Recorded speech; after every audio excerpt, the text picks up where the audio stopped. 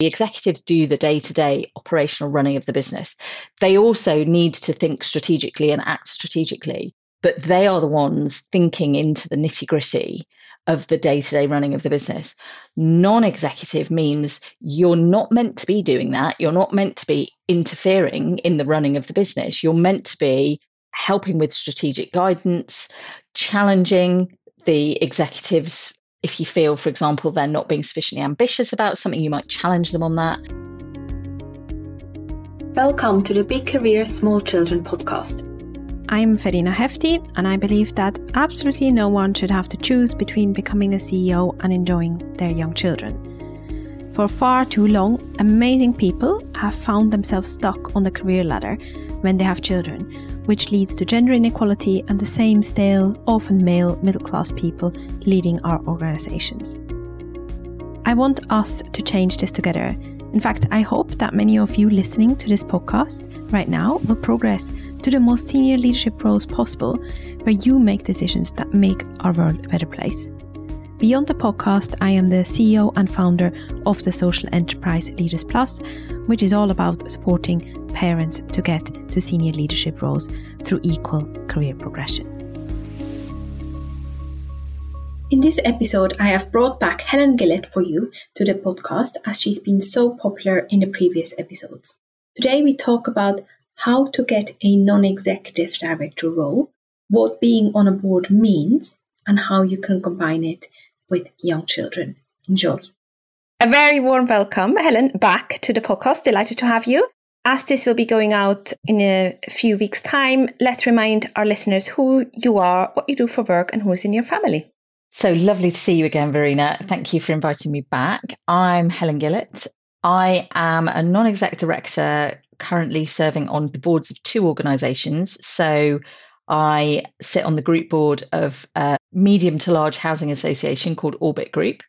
And I'm also chair of the governance and remuneration committee at Orbit. And I sit on a sub-board that's broadly responsible for the service delivery to the social housing side of what Orbit does, because it also is a developer and builds homes for social rent and for sale. So that's one thing. The other thing is the Government Property Agency, which is a relatively recent organisation launched in about 2018, which has responsibility for the property and the future of property for the government with regard to government departments and the civil service workers within those departments. So it's almost easier to say what it isn't. It's not hospitals, it's not prisons, it's not schools, it's not local government. But it is all the buildings people think about perhaps when they go to a city that's well known for a particular department, like Swansea with the DVLA or Peterborough with the Passport Office. Those buildings, if not currently run by GPA, will become part of the GPA portfolio. But most interesting to me is the strategy of the GPA, which is all about bringing the future of work for the civil service, which is this huge British employer, into a new and better place over time. So that includes fantastic environments for work. It includes thinking about location and community in relation to where people work. It includes thinking about having careers outside London. So the ideal would be that you can have a highly successful senior civil service career and not have to move to London, and with all that might mean. So that's a fascinating one that I've been doing since earlier this year. I've been with Orbit for 4.5 years and the GPA relatively recently. My family, my lovely family. So I'm married to Mark, and between us, we have 3 children who I hesitate to call children these days. Eldest is about to turn 24, which is a bit mad. And that's Lottie. And then middle one, Charlie, she's just about to start her final year of a physics degree. And then Elle, our youngest, she's just back into year 11, the joy of year 11 and GCSEs. And then we have 2 dogs who take up a lot of my time as well. So Bentley and Reggie keep me pretty busy, 2 working Cocker Spaniels who, if I don't give them plenty to think about, they come up with stuff on their own, and that's always a bad idea. And just before we came on to air, we were talking about the future of work. This question wasn't on my briefing sheet, but let me ask you anyways, where do you see the future of work go?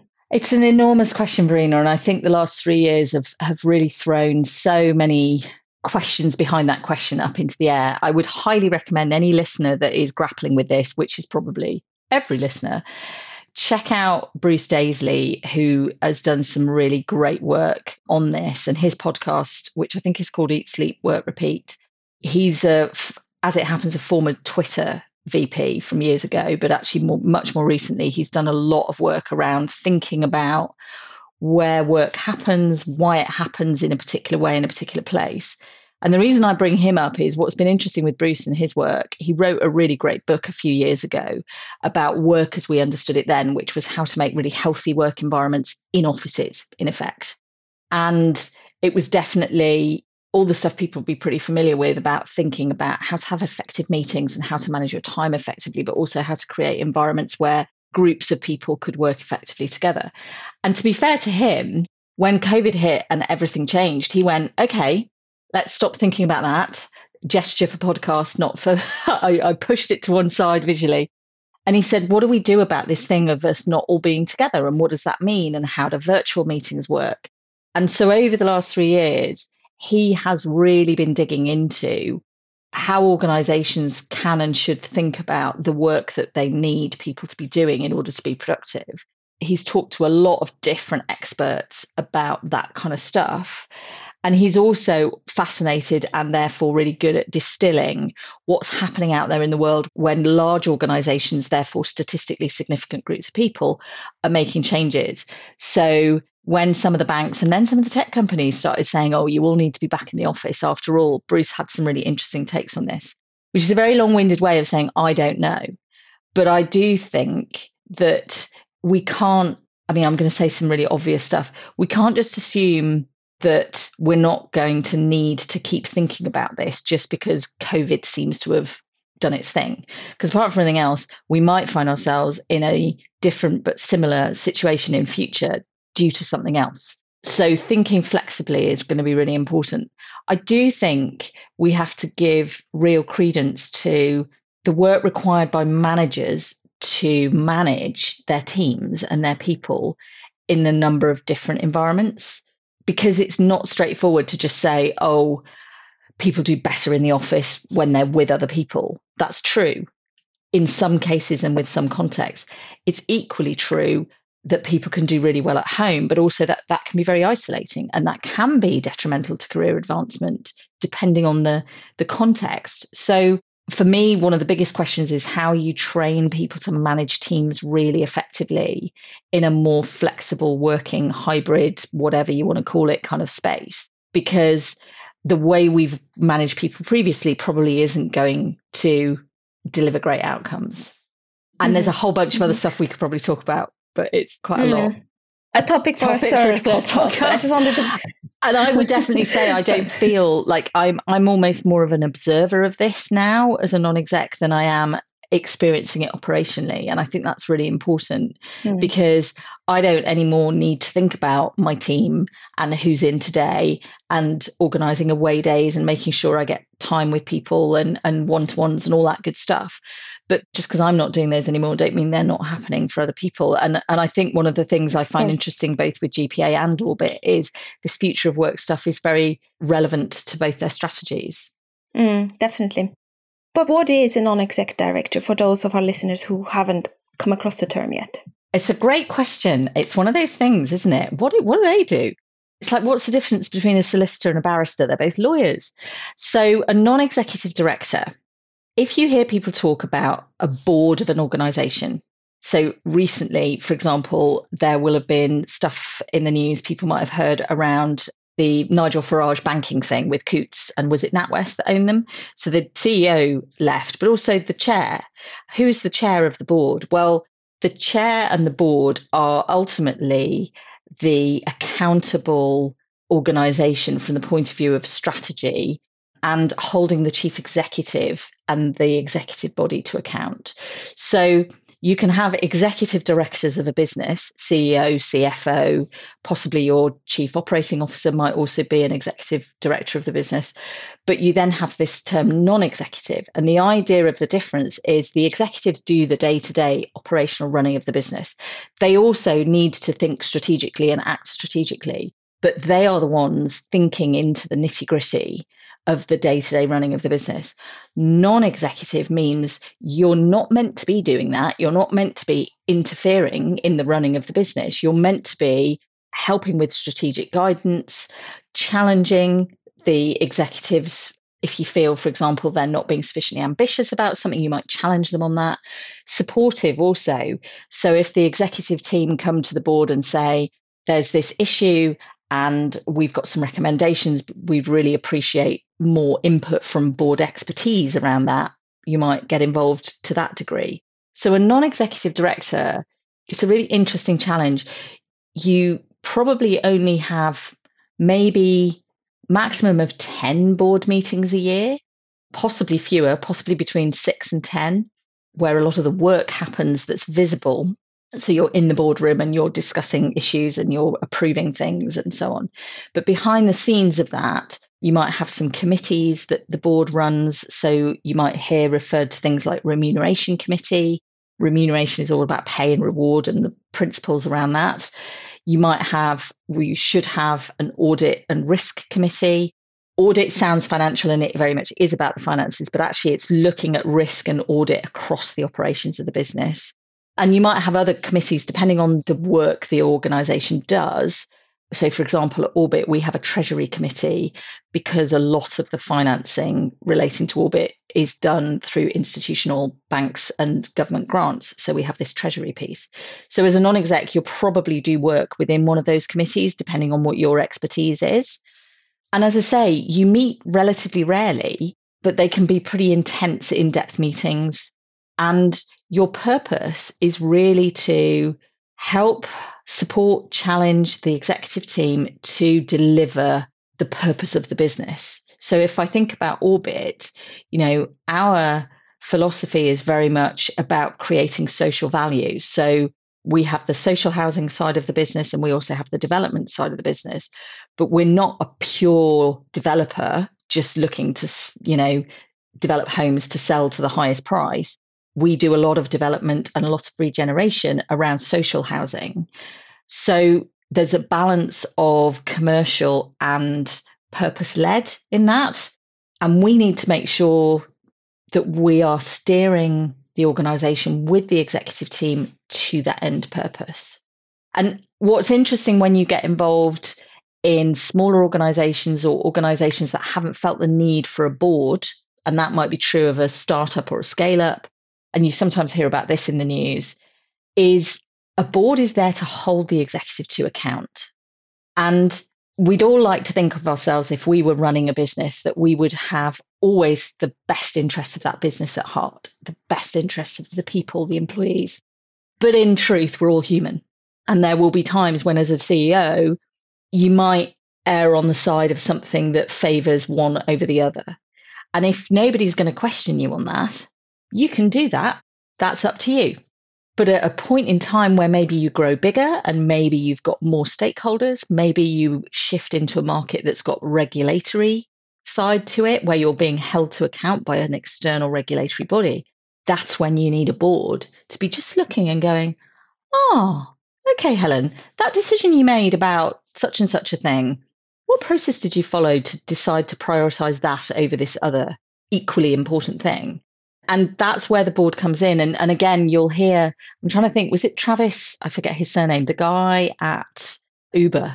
I feel like one of the founders of Uber, or maybe he was the guy that moved Uber from being a startup to scale up. And there was a big hoo-ha about this a couple of years ago in the States, because basically they turned out to have a really pretty rubbish culture, misogynistic and racist and a bunch of other stuff. And the board was trying, there were non-executives, there was a chair, they were trying to hold that executive team to account around the culture. And that's really hard. But you won't get anything being held to account if you don't have that overall board perspective. One of the things I'm a big fan of that sounds really dull, but is incredibly important in all of that is governance. And what I mean by governance is saying we have processes to oversee and agree and approve some of the big decisions this organisation is going to take. What you often find is when organisations have hit difficult times, maybe it becomes scandalous, maybe they go out of business, you look underneath and you find that governance wasn't being particularly well adhered to. Things were happening without much oversight. Bright ideas were getting carried away with themselves, and nobody was saying, hang on a minute, we've got a cash flow issue. Maybe we shouldn't be doing that thing over there. Maybe we shouldn't be opening a new office in that location. And a lot of things, and this is true of organizations like charities, where you don't have non-exec directors, you have trustees, but they have a lot of the similar responsibilities.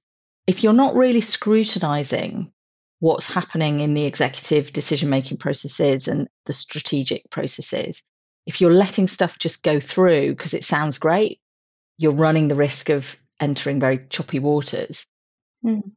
And for you personally, what was the moment when you first thought about becoming a non-executive director? So I have a really privileged position, which is through my dad's side of the family. We are part of a really big family that owns or used to own the majority of Clark's shoes. So Clark's has been family owned since the beginning, since its founding nearly 250 years ago, I think. And up until relatively recently, the family owned 82% of the company. And there was a structure in place to enable the family shareholders to kind of work alongside the board. There was professional management in place and a professional board in place, not purely family run. And I got involved in that kind of shareholder committee stuff. Massive privilege, because I didn't have to apply. I didn't have any great assessment of my capabilities. I was just a helpful pair of hands in that process. And that's, many years ago now. I did it for 8 years. And in the time I was on that council and I was part of that committee, I got to know the Clark's board really well. And I got to see what the non-execs did. Because I think this is one of the things when you're thinking about work that happens in places, finding out what goes on inside a boardroom is almost impossible in most organizations. You might be able to go along to the annual general meeting of a company, but then you're seeing the board on its very best behavior. Getting inside the boardroom and understanding how those decisions are taken is nigh on impossible. And hence I say this word privilege, because I was able to see inside the boardroom of a large internationally successful shoe retailer, shoe producer. It was really, really interesting to me. This was when I was working really hard in my day job at BT. And I started to see how things that I knew and understood from my own experience from my day job were relevant, even though that sector was completely different. Like, I don't know anything about shoes other than what I like to wear on my feet. But my customer service background, my people management background, my leadership skills, my strategic thinking, all became really helpful. And that's when I thought, and I also I hadn't really realized that people with a day job could also have a non-exec position. And I kind of thought, oh, okay, so maybe I ought to find myself a proper non-exec role. And that's where I came across Orbit and was successful in being selected. It can be really difficult to get into non-exec work because it can be quite chicken and egg.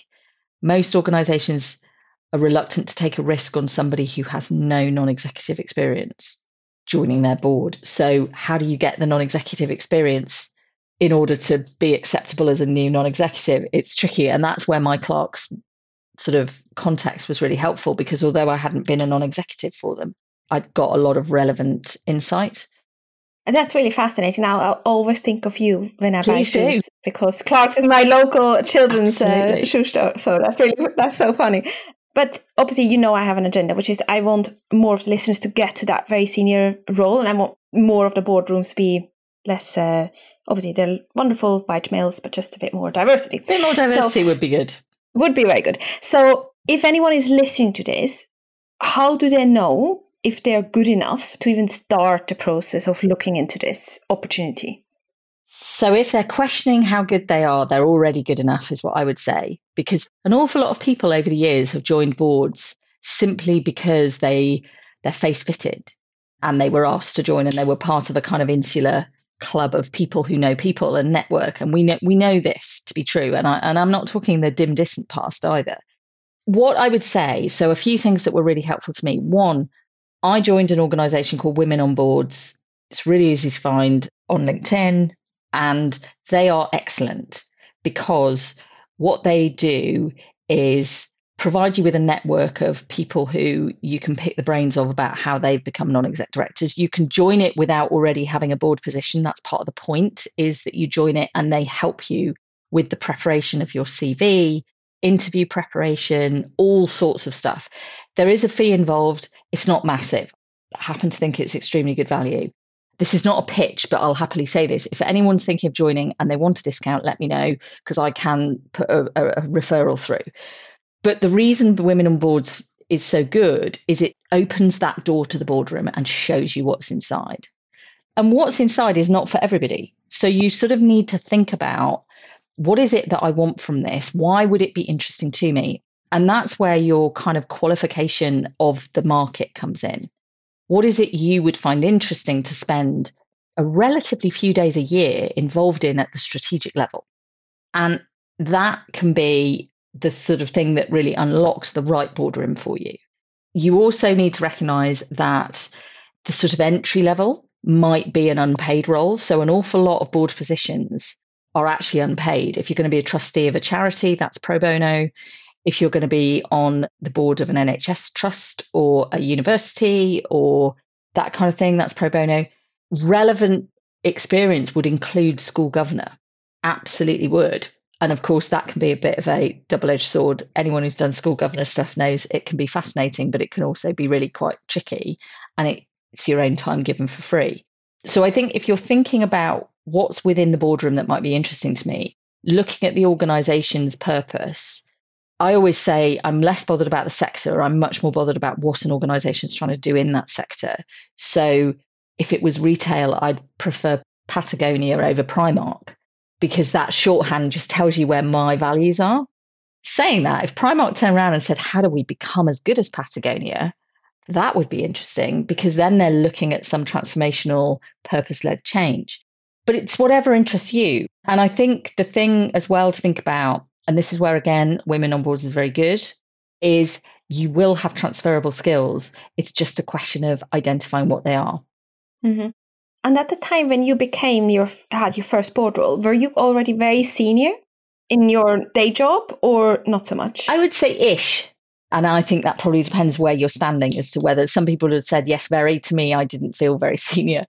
I was customer service director at BT, and that was a big job, but I hadn't been inside the boardroom much at that point, from the point of view of really understanding what goes on in there.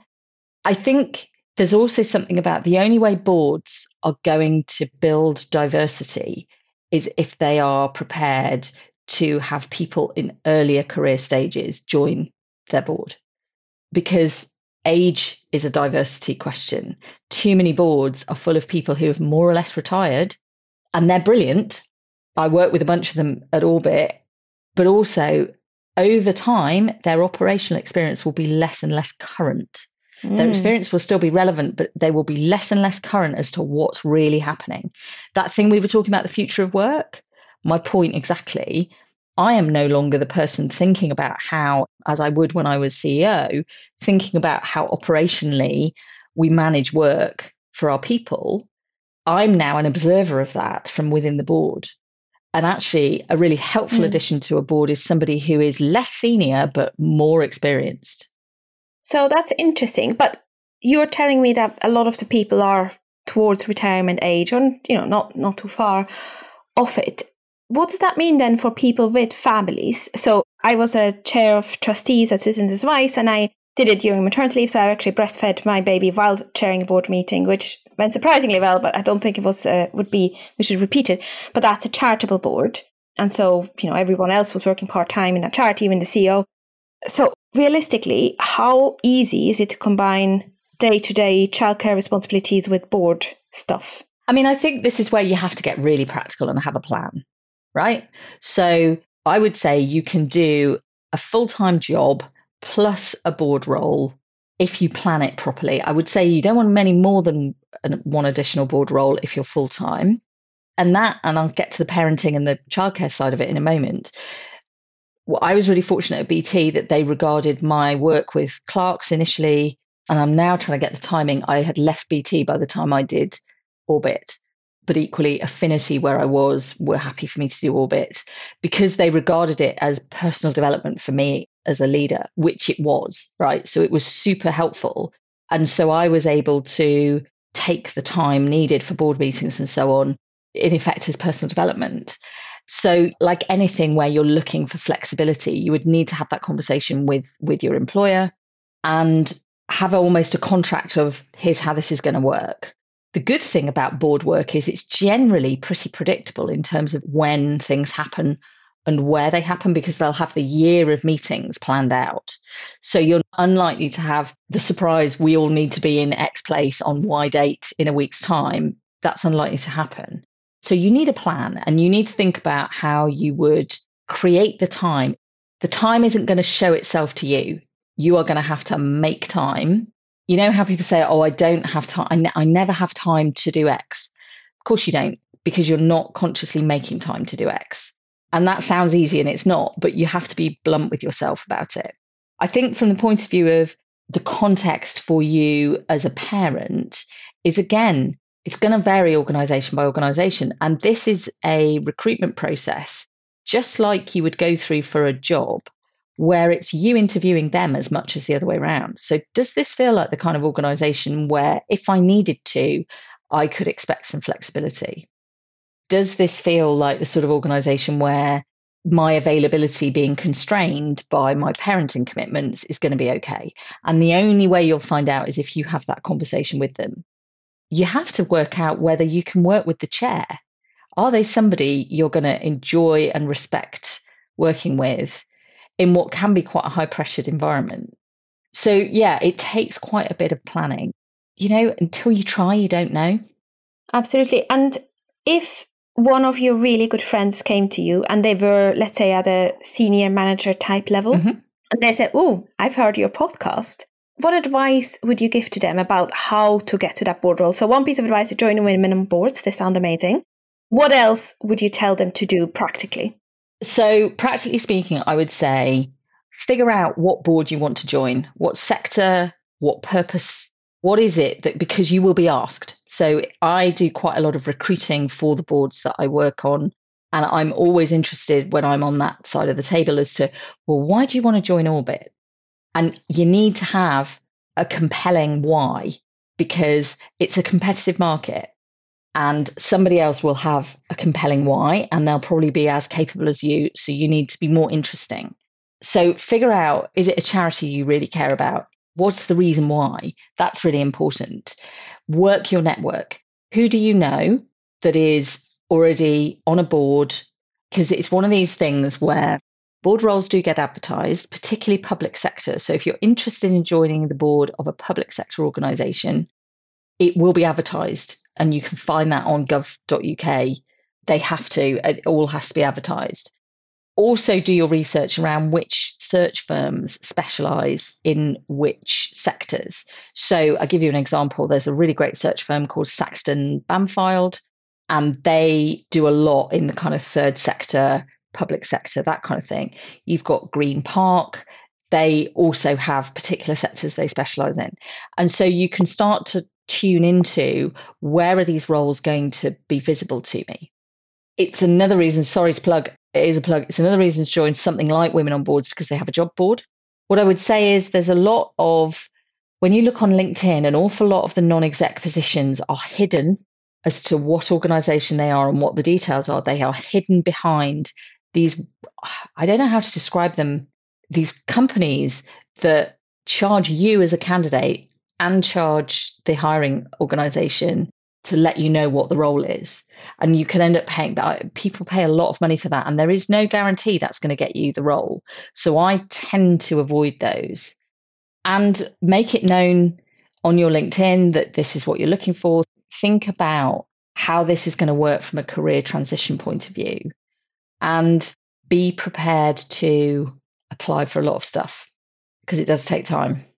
And do you need to know the sector? So, for example, if someone is working in banking and they're really passionate about the environment, do you need to know the sector, or is it okay to apply without knowing the sector? Again, it's look at what they're looking for. So if they say, I flip that. If it's a bank looking and they want somebody with strong financial services experience, then you need that. If they say it, then they mean it.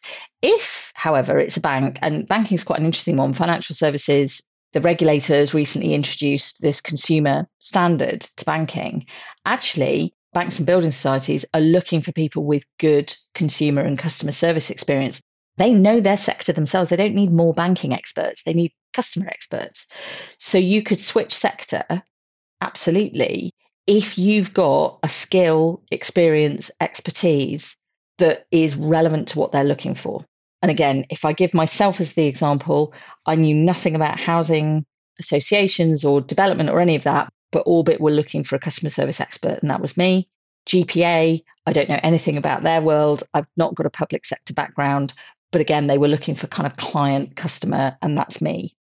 So it can be done if the organisation that's looking has clearly said, hey, yeah, we're looking for non-sector expertise.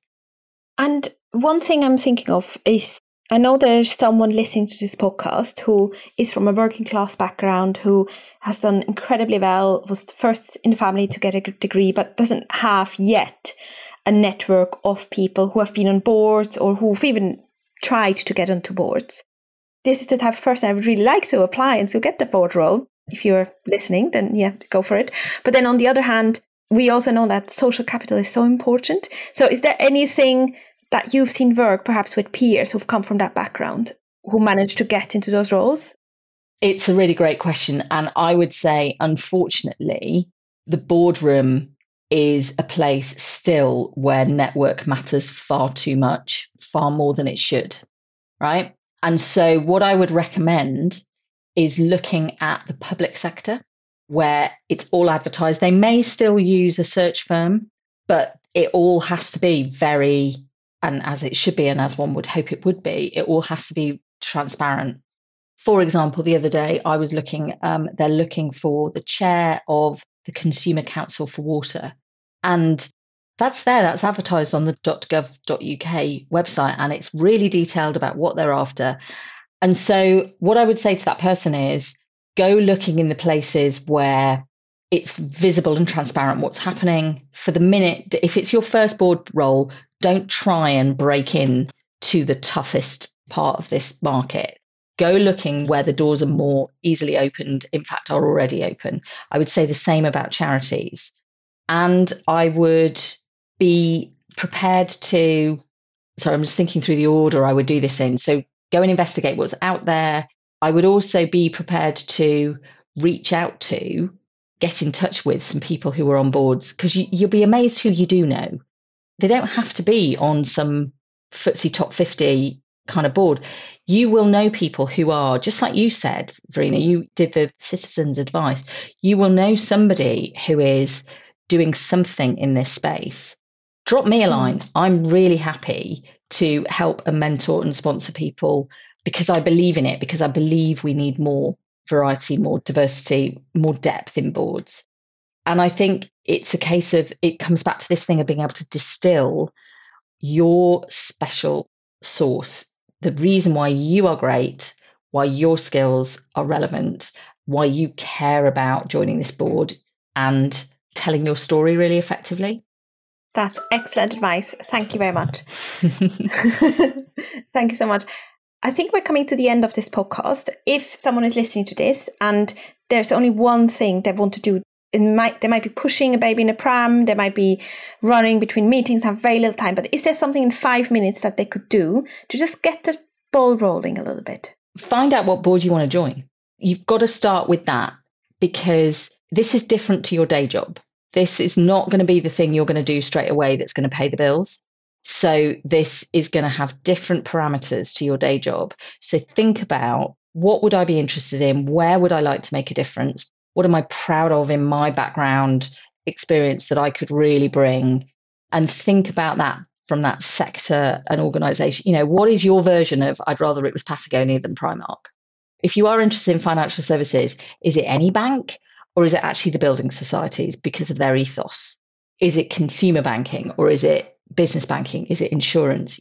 Qualify where you see the most interesting roles for you. because you can do all the work in the world about your CV and about your transferable skills and all that kind of stuff. But honestly, if you can't say in your cover letter, and then ideally, if you're lucky enough to be interviewed in your interview, here's why this for me and me for this, you're not going to be successful. Thank you so much. And if people want to find out more about the things we discussed or want to connect with you, where should they go? I'm on LinkedIn. I'm pretty much the only Helen Gillett, I think. You'll find me there. And in all seriousness, go check out Women on Boards. Go look at the freely available content that's on there. And don't sell yourself short. If you're questioning your capability and suitability for this, you're probably already there. Lovely to chat to you again. That's my pleasure. Thank you so much for taking the time to listen today. And thank you especially to everyone who's connected recently with me on LinkedIn. It's been so surprising how many of you have reached out, and I really, really love getting your messages, and I always accept your connection requests. And I love all your suggestions on where to take the show next. It's obviously a really hard work thing. It might not sound like it, but there's a lot of stuff that goes on behind the scenes to put out the podcast, and hearing that makes a difference to real life people is just really, really lovely. So thank you for that. If you've liked the podcast and if you like those themes we talk about and you actually want to connect with some real life people around them, then you should definitely consider applying to the Leaders Plus Fellowship Program, which is a high impact program supporting you to progress your career with little ones in tow. There is one program left starting in 2023. Applications for that one close on the 31st of October 2023, and the details are on the website leadersplus.org.uk. You can also find info on some of our free events on there. And we always do have hardship fund spaces available. On the fellowship, you get access to really inspirational role models who have been there, done that with bringing up kids whilst progressing your career. You get support with practical challenges, for example, workload management or saying no. You'll get really important time for yourself to think about what you want in your career, what you want for your family, and how to make it happen together with a group of very, very supportive and very amazing peers and some very experienced facilitators as well. So if you want to look at it, then leadersplus.org.uk is the place to go. In our last cohort, more than half have got promoted or got additional senior responsibility by the end of the program, and they're all involved in some shape or form in driving change for working parents. And I should say the satisfaction with work-life balance have gone up significantly as well. I think it's more than doubled compared to the starting point of the program. So I'm really pleased with that. Big thank you for all your support, and especially also to all of those who've left reviews for the podcast. It is such a helpful thing, and I'm extremely grateful for all of you who've done that or who've shared this episode with a friend that could benefit from it. Thank you, and enjoy the rest of your week.